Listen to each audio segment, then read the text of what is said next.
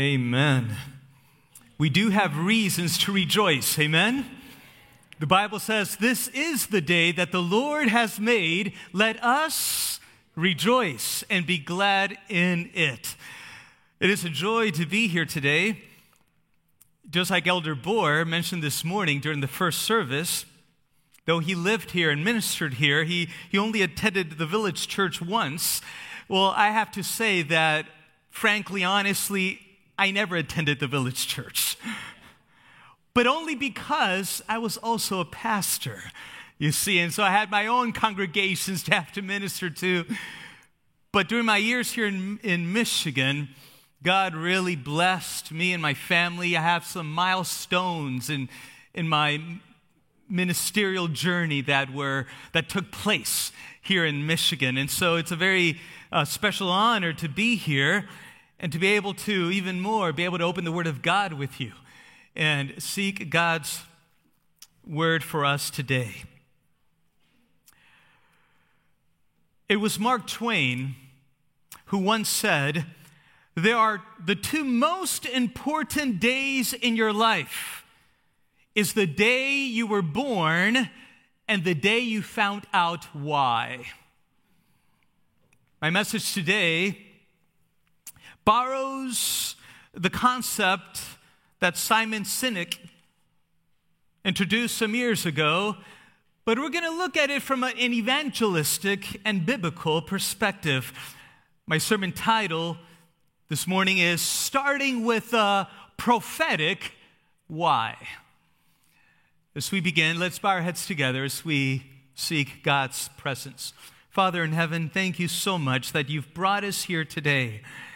This is the day that you have made for us to gather together, to press together, to find encouragement and strength in Christ together as a people, as your redeemed people. And we pray, Lord, that as we open your word, as we think about concepts that we may have never thought before, I pray that the Holy Spirit would be the one who speaks, who makes things clear in our minds, that convicts our hearts, so that we leave this place with even more conviction than when we first came. So thank you, Lord, for answering our prayer. In Jesus' name, amen. I am a fifth-generation Seventh-day Adventist. In fact, it's quite a legacy because it was Frank Westphal. Does that name sound familiar to some of you? Frank Westphal. Here's some Adventist Bible or Adventist trivia. Frank Westphal was the first ordained minister to be sent to the continent of South America as a missionary. And Frank Westphal introduced my family 5 generations ago into the Adventist church, and they accepted the Adventist message and were baptized as one of the first Adventist converts in the continent of South America. This was in 1894. And 5 generations later, here I am, preaching that same message that my ancestors, my family heard for the first time many, many decades ago. When I was baptized at the early age of 9 years old, I believed what I was taught. Hook, line, and sinker. As a 9-year-old, I understood. I understood the biblical teachings. I understood what was taught. I completed the answers to the questions of the study guide, La Fe de Jesús, the faith of Jesus. And I completed that. In fact, my parents still have the original Fe de Jesús that I hand-wrote myself as a 9-year-old to complete the study so that I could be baptized. After all, my father was my pastor. And so I was taught well. My uncle, in fact, was also a pastor. My great uncle was the conference evangelist. So as you can see, I was surrounded by very qualified teachers as I grew up in the Adventist church. And as a PK, otherwise known as a pastor's kid, I experienced a childhood that informed me quite well about what we believe. In fact, my father, and this was all new stuff. In the mid-'80s, my dad would use 3 projector screens, big ones, and he would use 3 carousel projectors there in the middle of the church. And what he would do is he would preach, and as he preached, when he had to advance the slides, he would snap his fingers. And I must have been 8, 9, 10 years old, and I was sitting behind the carousel projectors, and I was just completely focused. You have to understand, this was cutting-edge stuff, multi-production. And I was focused because when those fingers snapped, that was my cue to advance the slides. And so I was all focused, and I would snap, snap, click, click, click, click. And I did this for countless Bible seminars. You get the idea. By the time I finished high school, I had my share of listening to Bible prophecy seminars, as I'm sure some of you have too. After all, we are a people of the book. We have a message to preach. Can you say amen to that? There is a message that nobody else is preaching that needs to be heard, and we know that well. We know that well. We have several media ministries that proclaim the Word. We preach the Word. But let me fast forward now. I completed my high school. I graduated from high school, and I headed to Tennessee, where I enrolled as a student at Southern University of Seventh-day Adventists, as it was called during that time. And I moved into the dormitory called Taj Hall. But it was during that freshman year, as a student there, ironically enough, as you'll notice here in a moment, I was a theology student. I had gone to several Mexico mission trips during high school, and in that context, I sensed a calling to ministry. My dad had exposed me to quite a bit of pastoral ministry, and so I sensed that calling myself. And so as a theology major there at Southern, I'll never forget the day that my parents dropped me off, literally. You see, my dad was, at the time, had accepted a call to the Philippines, so they left me at Southern, and then within days, they were flying out to the Philippines, to the other side of the world, and there I was left alone. And during my freshman year, I have to tell you, I found myself wrestling with some rather disturbing thoughts. I know that I must not be alone. Somebody understands what I may have gone through. But let me give you a little context to understand what was going on in my life at that time. You see, I was now formally an independent adult. I was now 18 years old, and for the first time, I was living alone for the first time in my 18 years of existence. I no longer lived in the shadow of my father, the only pastor I ever knew. Consequently, I had always been known as the PK, or the pastor's son. Hey, there he is. There's the pastor's son. Hey, fellas, he's here. You know how it goes. Oh, Bible trivia, Bible competition. Oh, I was number 1 draft pick. Everyone wanted me on their team. Why? Because he's the PK. He's the pastor's kid. And this was my world for 18 years, but not anymore. That was long gone. I was now on my own, and I stepped out of my family's pastoral bubble, so to speak, and entered into unsupervised world in which I would no longer be identified as a PK. And now I begin to wonder, as a young adult, something that, frankly, it scared me. Because I was asking myself questions that I never thought I would be asking myself. And I asked myself, why do I continue to be a Seventh-day Adventist? Not necessarily that I doubted what I believed. Very few do.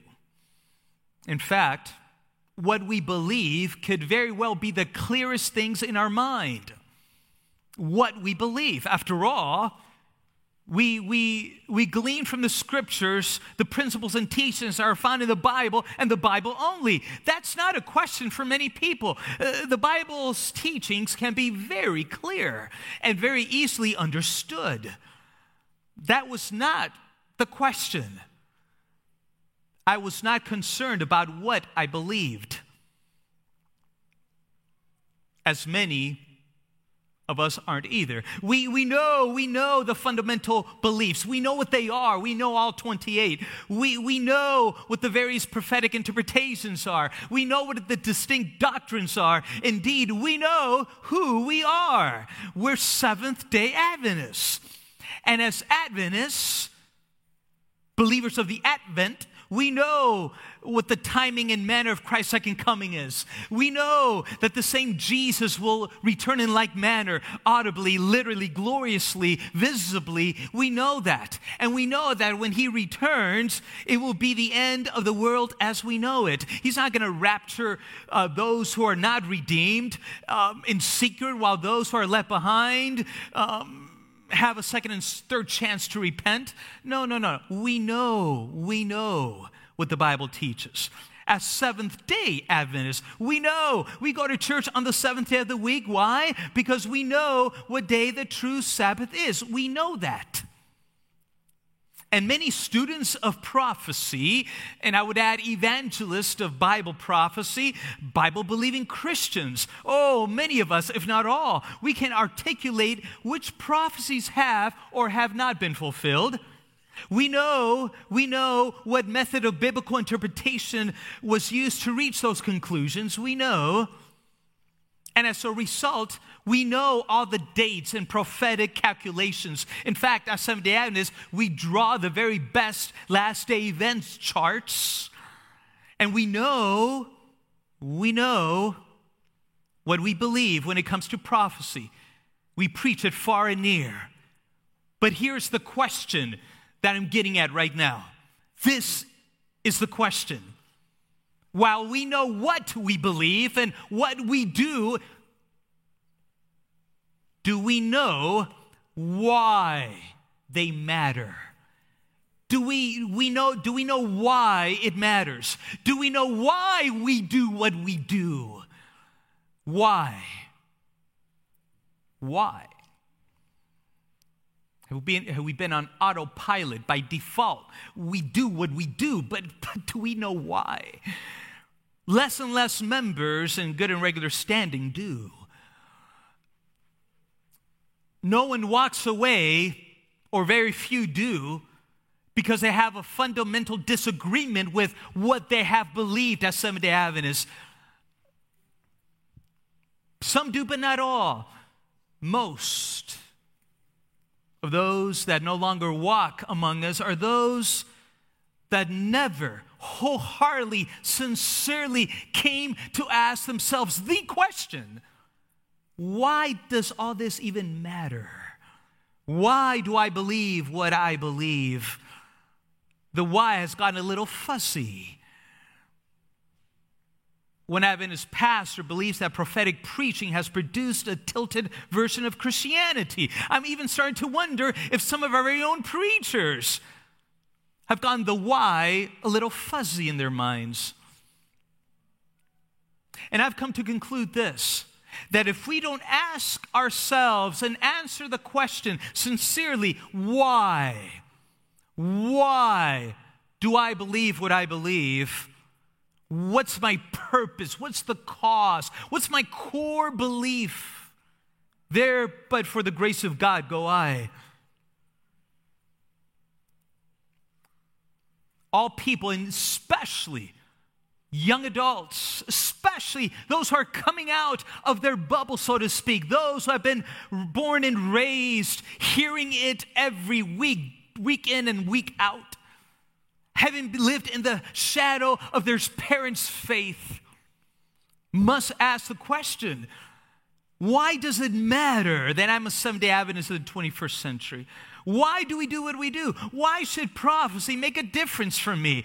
Why does it matter? And collectively, now as a church, do we really know with conviction why prophecy has a place in evangelism? Why prophecy has a place in our message as Seventh-day Adventists?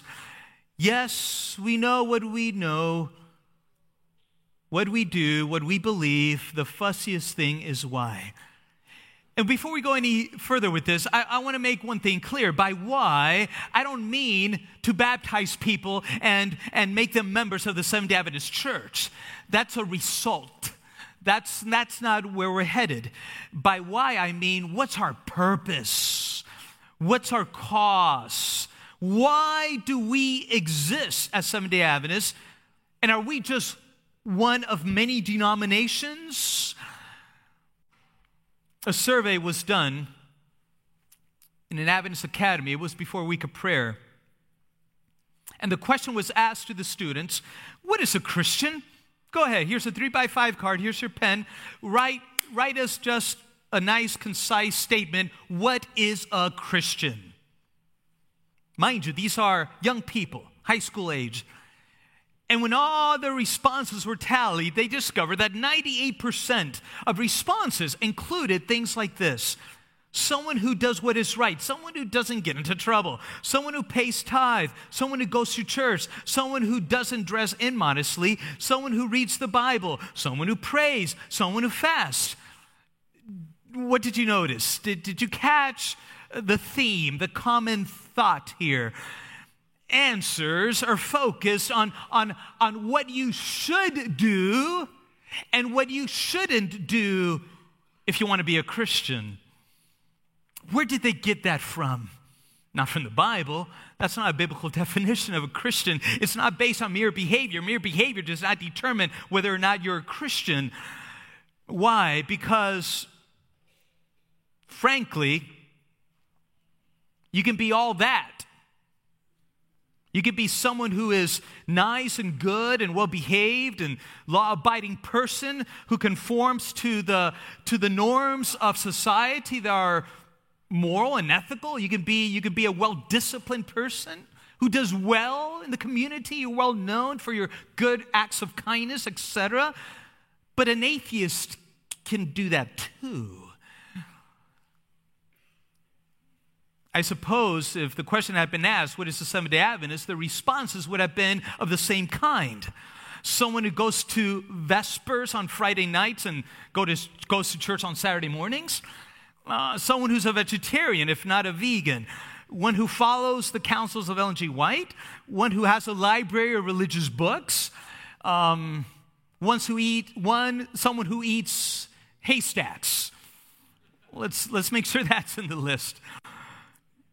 But you get the idea. It's what you do or don't do that defines you as a Christian. Basically, according to the popular belief, to be a Christian, what you need to do is to be a nice, good, well-behaved, law-abiding person and conform to the rules. Again, that's the good things you do or the bad things you don't do. But frankly, as I said, that's uninspiring. It's just uninspiring. Because even a good atheist can do that too. Haman Metzoff, he's known as America's friendliest atheist. He's a nice guy. But the moment our evangelistic objective is to persuade people to be nice, healthy, friendly, well-informed, law-abiding church members, something is missing. If we examine ourselves and take note of what is conveyed, what is the message, what is the call, what is the appeal, if we're not careful, our practice can be rather uninspirational. Something is lost, uninspiring. We say what we believe, we say how we are different, and then we accept some sort of behavior response to what is being said. And that's why a person will sometimes hear a sermon that closes with an appeal, and they'll say, I heard all the bullet points. I got all of the proof text. I got all that down. I heard the content that was transferred over to me. I heard it all, but it just doesn't feel right. And consequently, there's no commitment, no decision is made. And I wonder, has prophetic preaching also become uninspirational for the same fundamental reason?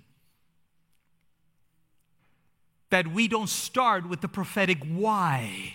Oh, we articulate all the facts and data and details and timelines and dates and so on and so forth. But has it become something that has not inspired the heart? We proclaim the right prophetic content, but it's a message that is considered irrelevant to life in this world. Why? Why would our proclamation solicit that kind of response? You see, people will understand vast amounts of complicated information like facts and dates, but it doesn't drive behavior. It's content that's transferred from the communicator, from the source, through the device, or through the lecture, into our minds, into our brains, into our knowledge and understanding. But it doesn't drive behavior. It's just the way the human mind is wired. The part of the brain called the neocortex, which is about 8% of the brain's total mass, it corresponds with the what level, with the what. That's where we process what we hear. We process the facts, the figures, the dates, the bullet points. We take lots of notes. That's stimulating the neocortex. But then there's the limbic brain.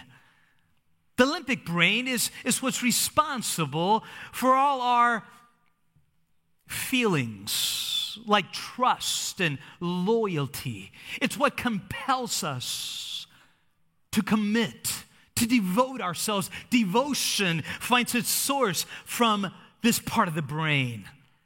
It's also responsible for all decision making. It's one thing to collect data and have all the information to make an intelligent decision, but that's not the neocortex brain that does that. It's the limbic brain. And so when we communicate about the why, the very heart of the matter, when we communicate about the why, we're talking directly to the limbic brain. And in doing so, it satisfies our longing and yearning for certainty. Examine the scriptures. Jesus was a master of this. He did it all the time. Just ask Nicodemus. Ask the Samaritan woman. You'll see that Jesus appeals straight to the limbic brain. It's where conviction is born, and consequently a commitment or decision is made. Take a modern example. Dr. Martin Luther King Jr., for instance. He didn't go around telling people that America, what needed to change in America. He didn't go around saying, this needs to change, and that needs to stop. Believe me, there were plenty of things that needed to change. But if you listen to his presentations, to his communication, to his sermons, you'll discover that he did not go around telling people what needed to change. As I said, lots need to change. In southern counties, blacks could not vote. They could not go to all-white beaches, restaurants, hotels. Even schools were segregated. Buses, the front tent seats were reserved for white people at all times. So what did Dr. King do? You know what he did? He went around and he told people why they couldn't wait any longer. He went around telling people why now was the time to change. Now was the time for change. I believe. He talked of purpose. He talked of cause. He talked of core belief. I believe, he told people. And he argued passionately and powerfully that all people are created equal. And people believed what he believed. They took his cause and they made it their own. They took what was said and they became engaged, passionate. It spoke to the heart. And they, in turn, told people. And on August 28, 1963, without the use of social media and smartphones, over 250,000 people gathered there at the Lincoln Memorial in D.C. And how many showed up for Dr. Martin Luther King Jr.? How many showed up for him? 0. They didn't show up for him. They showed up for themselves. It's what they believed about America that got them to travel in a bus for 8 hours and stand in the sun in D.C. in the middle of August. Men and women followed, not for themselves, not for him, but for themselves. They not only knew what needed to change, but more importantly, they knew why. And you know what happened as a result? Consequently, a movement was born. And if there's one thing we need to understand about evangelism today in the 21st century, it's that seekers don't simply buy what you believe. Rather, today's seekers, they buy why you do what you do and why it matters. And as intelligent human beings, it's the way God created us. We long for something to believe on which to base our loyalty. We long to find something that will give us security. And predictable activities, has been proven, satisfies our craving for certainty. We hunger for something that both informs our reason and appeals to the heart above all. It's what motivates us, compels us, convicts us to respond. When God says in Isaiah chapter 1, verse 18, "Come and let us reason together." Come and let us reason. You notice that he doesn't proceed to draw a chart of the 70 weeks to prove how the Messiah was cut off in the middle of the week to bring an end to sins and transgressions. But rather, he expounds on why it matters. Isaiah chapter 1, verse 18 tells us why it matters. Though your sins are like scarlet, they shall be white as snow. Though they are like red like crimson, they shall be as wool. And that begins to resound with the heart, and it gives birth to a response of loyalty and devotion and willing surrender. And did you hear it though? They shall be as white as snow. They shall be. They shall be as wool. They shall be. They shall be. Enter prophecy. You see, prophecy, in the simplest terms, is a divinely inspired prediction of what shall be in the future, which in turn confirms the accuracy of God's word when it is fulfilled. And if you notice in the teachings of Jesus in his closing days especially, he emphasized again and again the why of prophecy. This is where Jesus took his listeners. Come with me in your Bibles to John. Would you open your Bibles to John chapter 13? We're going to take a look at a few instances in the life of Christ towards the end of his life where Jesus understands this concept of getting to the why. Starting with the prophetic why. Why? Because that is what appeals to the heart and calls for conviction, calls for decision, calls for a response. In John chapter 13, verse 19, they're in the upper room after quoting scripture, and this is pertaining to the identity of his betrayer. Notice what Jesus said in verse 19. "Now I tell you before it comes, that when it comes to pass, you may believe that I am he." A few moments later, he picked up a piece of bread and gave it to Judas. In scene 2, in John chapter 14, verse 29, a few moments later, Jesus is talking about his departure and the coming of the Holy Spirit. And he says, "And now I have told you before it comes to pass, so that when it comes to pass, you may believe." And again, a third time in John chapter 16, verse 4. A few moments later, same setting, he says, "But these things I have told you, that when the time comes, you may remember that I told you of them." Did you notice? 3 times Jesus mentions, "So when it comes to pass, so when it comes to pass, so when it comes to pass, you may" what? you may believe, you may believe, you may remember. You may believe what? You may believe that there's a God in heaven who declares the end from the beginning, so that when it does come to pass, you may know that the Word of God is reliable, believing that His Word is reliable, hence the reason why we trust Him. Remembering what? That we are seeing before our very eyes what was actually predicted a long time ago, revealing that there is a God in heaven who knows the future, and He reveals it before it happened. Hence the reason why we develop a deep, satisfying sense of certainty about our future.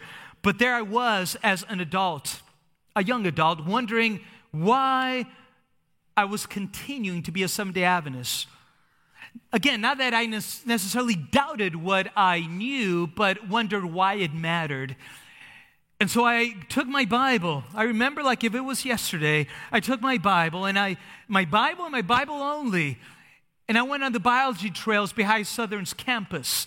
And I went on these long hikes, these long walks, apart from anybody else. And I would fall down on my knees, and my prayer was simply two words: Lord, convict me, convict me. And I found myself weeping at times. God, convict my heart. And I would ask myself, come on, if I was tested, if I had to stand up for my faith, if I had to take a bullet for what I believed, would I stand? Would I uphold my beliefs regardless of the cost? And frankly, I was not fully convinced that I would. And that troubled me greatly. As a PK growing up in the church, I felt like I was committing the unpardonable sin. I was grieving in my heart. I felt sick to my stomach. But I had to confront the hard questions that I needed to ask. God was with me. He was the one asking those questions. Adam, where are you? He wasn't asking because he himself didn't know. He was asking because he wanted to reveal to Adam himself his condition. And there I was, receiving a revelation. And I asked, what is the reason for my beliefs and why should I care? And I would not rest until I found certainty of why it mattered. And it was then that God took me on a personal journey, a very intimate journey, where I could say I took ownership of my faith for the first time in my life. It was not mom and dad's faith. It was not the faith of 5 generations of believers. It was mine. And I knew why this was a purpose and a cause and a core belief that I would be willing to stand alone. And over 25 years later, my life is still well anchored in genuine faith. As the Apostle Paul wrote in Ephesians chapter 4, verse 14, we must no longer be children tossed to and fro and blown by every wind of doctrine, by people's trickery and by their craftiness and deceitful schemings. What is the bottom line here? If we baptize people just because they agree, they understand, they're informed, they agree to abide by these set of principles, by the set of 28 fundamental beliefs, without full ownership of their newfound faith, they'll stick around as long as something more enticing and convincing doesn't come around. But if we develop certainty, we'll take a stand and we will not fall though the earth be removed. That's because prophecy answers the question, why? You see, prophecy is not meant to give us control of our own life and destiny. It reminds me that there is a God who is in control. People won't buy what you do. People will buy why you do what you do. Thus, we start with the prophetic why. So why do we as Seventh-day Adventists proclaim prophecy? Seventh-day Adventists proclaim prophecy. Why? Because it conveys confidence that the Bible, is a reliable book. And that God is a reliable God who has a plan for the future, and it gives us certainty. That is why this movement was born. Seventh-day Adventists proclaim prophecy. Why? Because Jesus said that the writings of the prophets testify of me. Prophecy gives evidence that Jesus of Nazareth is the Christ. That's why this movement was born. Seventh-day Adventists proclaim prophecy. Why? Because we were born as a result of the study of prophecies. We have prophetic roots. They give us the reason why we exist. That's why this movement was born. Seventh-day Adventists proclaim prophecy because it's our mission to take it to the ends of the world. The message of the three angels' message must be preached in every nation, tribe, tongue, and people. That's why this movement was born. Seventh-day Adventists proclaim prophecy. Why? Because we had the prophetic gift in our midst, the writings of Ellen G. White. That's why this movement was born. Seventh-day Adventists proclaim prophecy because we have a prophetic destiny that goes beyond this world's history, as shown by the prophecies of Daniel and Revelation. And that's why we are not just another denomination, but rather a people with the prophetic identity. And friends, as a result of both prophetic and evangelistic preaching, that leads people to understand why we exist, why are we here, why were we created, why were we called, why does it matter? The Bible says that as that was proclaimed in Acts chapter 11, verse 24, it says that a great many people were added to the Lord. And what was the Lord doing with them? Acts 2:47 answers that. The Lord added them to the church. I find this sequence very, very insightful. The text couldn't be any clearer. The sequence is that simple. We add to the Lord. That's what we do. We add to the Lord, and He in turn adds to the church. Our responsibility is to add people to the Lord. And how does that happen? One of the means is prophetic preaching, the power of prophetic preaching, the power of identifying why we exist. Who are we in Christ? When we start with the prophetic why, it compels the heart to respond with loyalty and trust to the Lord. It anchors us, it anchors our faith firmly, and not what we know, but who we know. And who we know makes all the difference. You see, Christianity is not about what we do, but it's about who we know. And who we know will change what we do. And when we come to understand the why, there's something within our hearts that burns. It burns within our hearts. And what if our driving evangelistic principle was to add them to Jesus? Focus on leading people into an abiding, connected, intimate relationship with Him in the context of each distinct doctrine. For each distinct doctrine is but a beautiful stroke of the brush that is painted on this canvas, combined with all the various colors, produces the beautiful picture of the face of Jesus. And as we respond with loyalty and trust, others will be inspired with us. And when we take this sequence to heart, we will see God transform churches as we do evangelism with the right motives, which is preparing the people to see the face of the Lamb and reign with Him forevermore. The ultimate reason of why we do what we do. We don't have to look too far. There is a people who crave certainty, and they must know prophecy. There's a people whose world is a place of hopelessness and fear. They must know prophecy. There's a people who want a promise that they can count on. They must know prophecy. Why?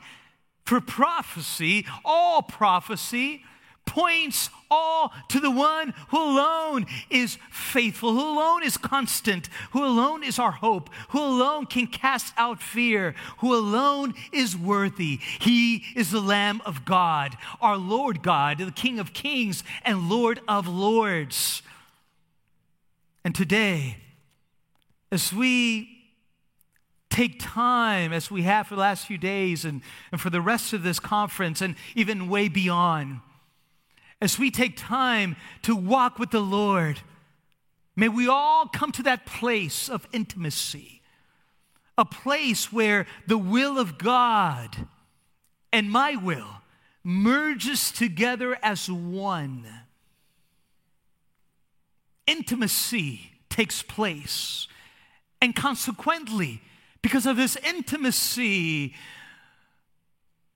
between God and my heart, new life is conceived. So when Jesus comes in the clouds of heaven, he's coming back for his friends. He's coming back for those that know him and for those he knows, who have come to find the ultimate, the eternal answer to the greatest question that all humanity must ask at one point or another, and that is, why? Why? May it be Jesus, King of Kings and Lord of Lords. And that will ground us, that will anchor us, that will establish deep roots that go deep within the heart. So when the time comes and the world is in great chaos, when the time of trouble comes and we find ourselves in the midst of a trouble and demonic world, when tribulation comes, we will not be shaken, for we will be firmly planted in a belief that is grounded with the conviction that burns deep within my heart. And is that the hope that you have that burns deep within your heart? Can you say today, without hesitation, with full assurance, can you say today that if I needed to stand and to stand alone, though not the popular vote or stance to take, I would do so because I know my Father's heart, and I will stand with him no matter the consequences. If that is your prayer, if that's where you want to be, if this is the beginning of a journey that will lead you to that deep, intimate relationship with him, and you want it now, and you want to reaffirm it, will you stand together with me as we stand and close with prayer?